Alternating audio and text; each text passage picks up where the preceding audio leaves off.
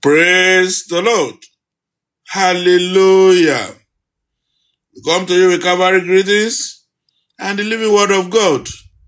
In the name of God the Father, God the Son, and God the Holy Spirit. The best gift any man can receive is the gift of the salvation of his soul. Mark chapter 8, verse 37 says, "What will a man give in exchange for his soul? What will a man give in exchange for his soul?" Spirit of living God is bestowed upon me. He has anointed me to preach the good tidings. God has sent me to heal all the broken-hearted, to proclaim liberty to all in captivity, freedom for the prisoners, and to those in bondage, to declare acceptable year of the Lord Almighty.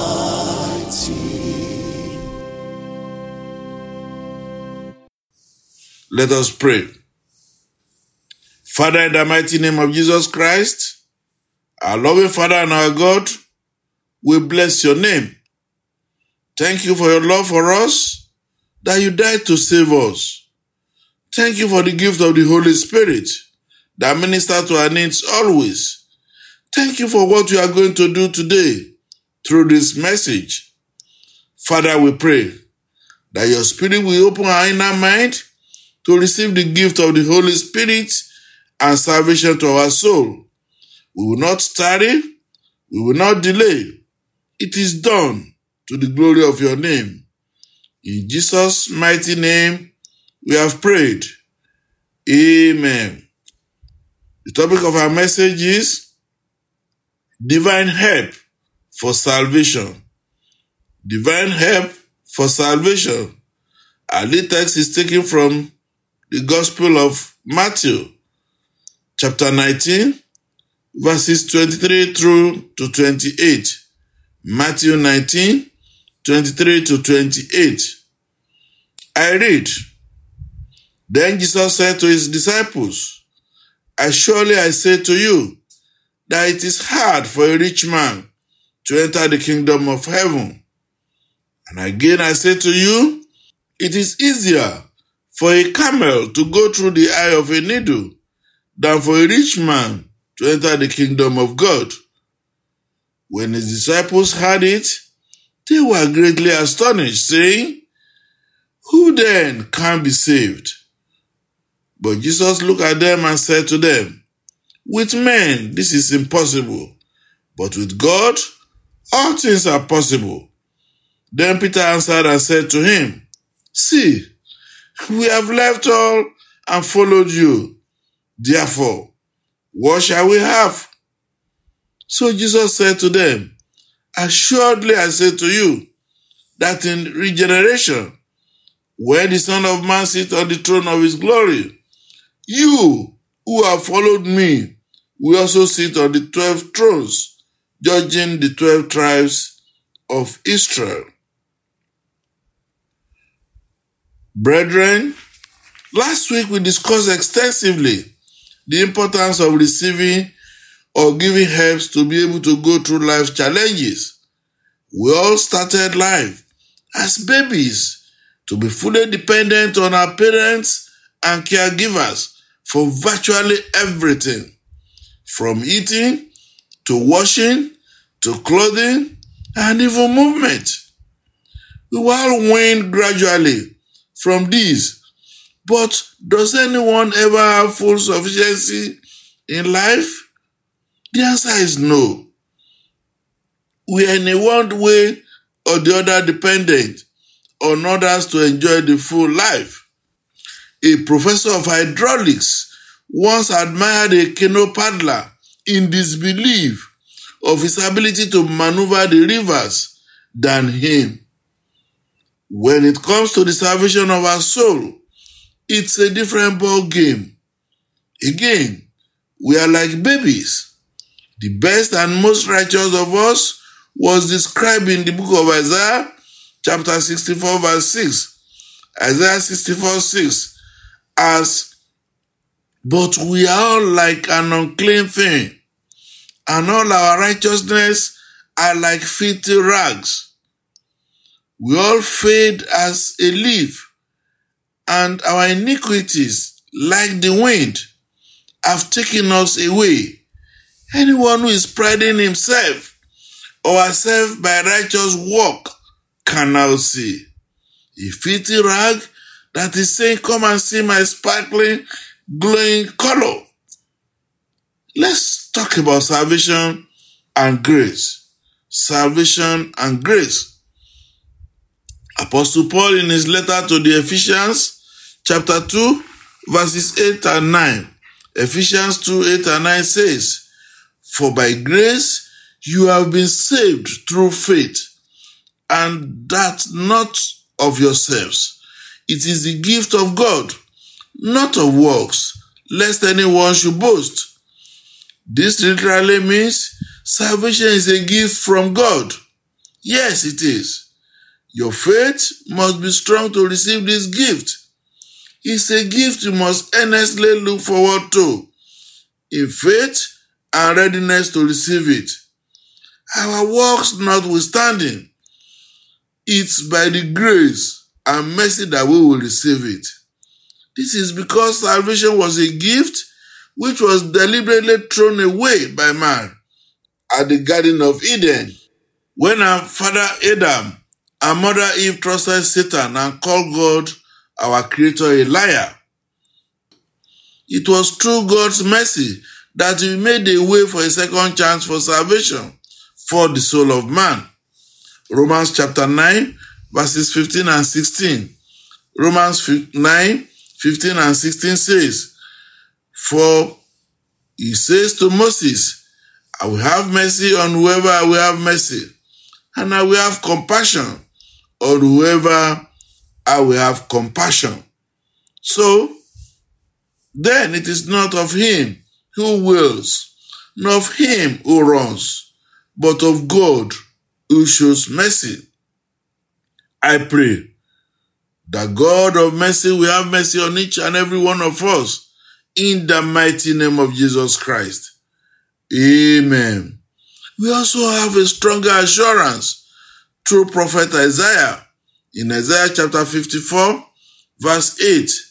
Isaiah 54, 8, which says, with a little wrath I hid my face from you for a moment, but with everlasting kindness I will have mercy on you, says the Lord, your Redeemer. Hallelujah. I pray that our loving God will take away the moment of wrath and hiding of his face from us. The moment of everlasting kindness of our living God is here. Let the world be redeemed for God from now with the gift of salvation. Enough of this festering madness in the reign of terror, hatred, and satanic manifestation. In the mighty name of Jesus Christ. Amen. Now, God knows our weaknesses. Our weaknesses are known to God. The Almighty God is our Creator. He knows us well. He is our strength. And He knows our weaknesses. He knows where we need help.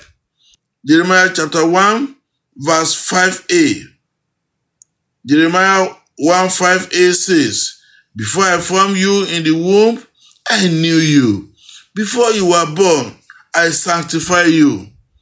God knows that we need help of His grace to be able to measure up to the salvation of our soul. Yes, our body and mind is so weak that temptation do take over. But with God's help and strengthening, we will make it. Isaiah chapter 41 verse 10 says, Isaiah 41:10, fear not, for I am with you. Be not dismayed, for I am your God. I will strengthen you. Yes, I will help you. I will uphold you with my righteous right hand. This is a definite promise by God to help us. He is a gracious God and a compassionate Father. Without God's help, we cannot achieve anything. When man sinned through Adam and Eve, he made a promise to redeem the world and destroy serpent that deceived man. This promise of redemption was fulfilled by the death and resurrection of our Lord Jesus Christ. In Romans chapter 5, verse 15, it says, Romans 5:15, but the free gift is not like the offense. For if by one man's offense many died, much more the grace of God and the gift by the grace of one man, Jesus Christ, abounded to many. Hallelujah.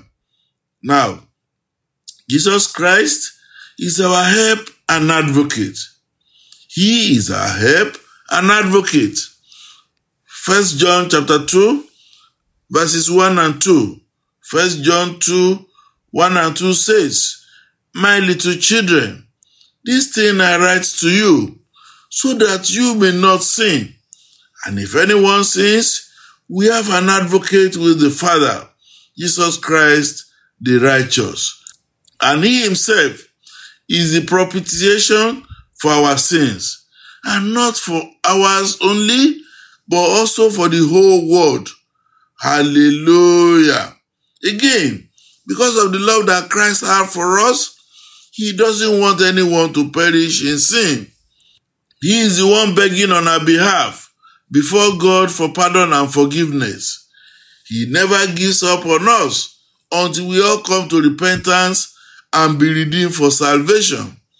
I pray that this opportunity will not elude us in the mighty name of Jesus Christ. His assurance on our behalf will not be in vain in the mighty name of Jesus Christ. Amen. Finally, brethren, the joy of a parent is to see his children come out successfully in character and their chosen careers after years of laboring and guidance. The joy of a good teacher is to see his students pass well in their examinations after years of assignments, tutorials, teachings, and practices. How much more our God, who loves us to the point of giving his only begotten Son to die for our sins. He, like we have discussed, has given us much grace of loving us and adorning his righteousness on us. He has been working on our weaknesses so that in him we are strengthened. He has been our advocate before the throne of grace so that we will not be condemned for our sins. What more do we want God to do for us? What more? Let's start appreciating God for his help always. Psalm 46 verse 1 says, God is our refuge and strength, a very present help in trouble. Thank you, Lord, for being our refuge and strength. Thank you for being our present help in times of trouble. Thank you for dying for us to give us a hope for salvation. Thank you, Lord, for knowing our weaknesses and helping us on those weaknesses. Many will mock friends because of their weaknesses. Our God is not like that. No. Thank you for being an advocate always before the throne of judgment. Father, we cry unto you till the process of our salvation is perfected. God, please, do not leave us. Do not forsake us. Continue, Lord, to help us overcome all trials and hurdles. Help us, Lord. We will not miss out of your kingdom provisions. We will reign with you, Lord, in glory. In Jesus' mighty name we have pleaded. Amen. We want to thank you for your patience and interest in listening to this broadcast. We believe you have been blessed. Kindly help share with others. You can also listen to this message and several others made before it through our podcast streaming, codenamed Voice of Trinity. God bless you richly. Amen. And the day of vengeance of our God in judgment, to comfort all those who mourn, to console all in Zion,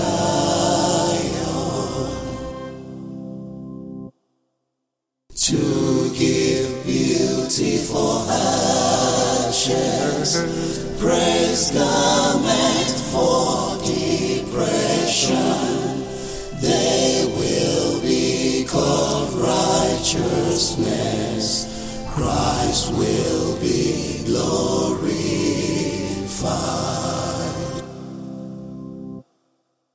To rebuild the old realms, desolate lives be raised up, real cities be repaired, a new hope for mankind.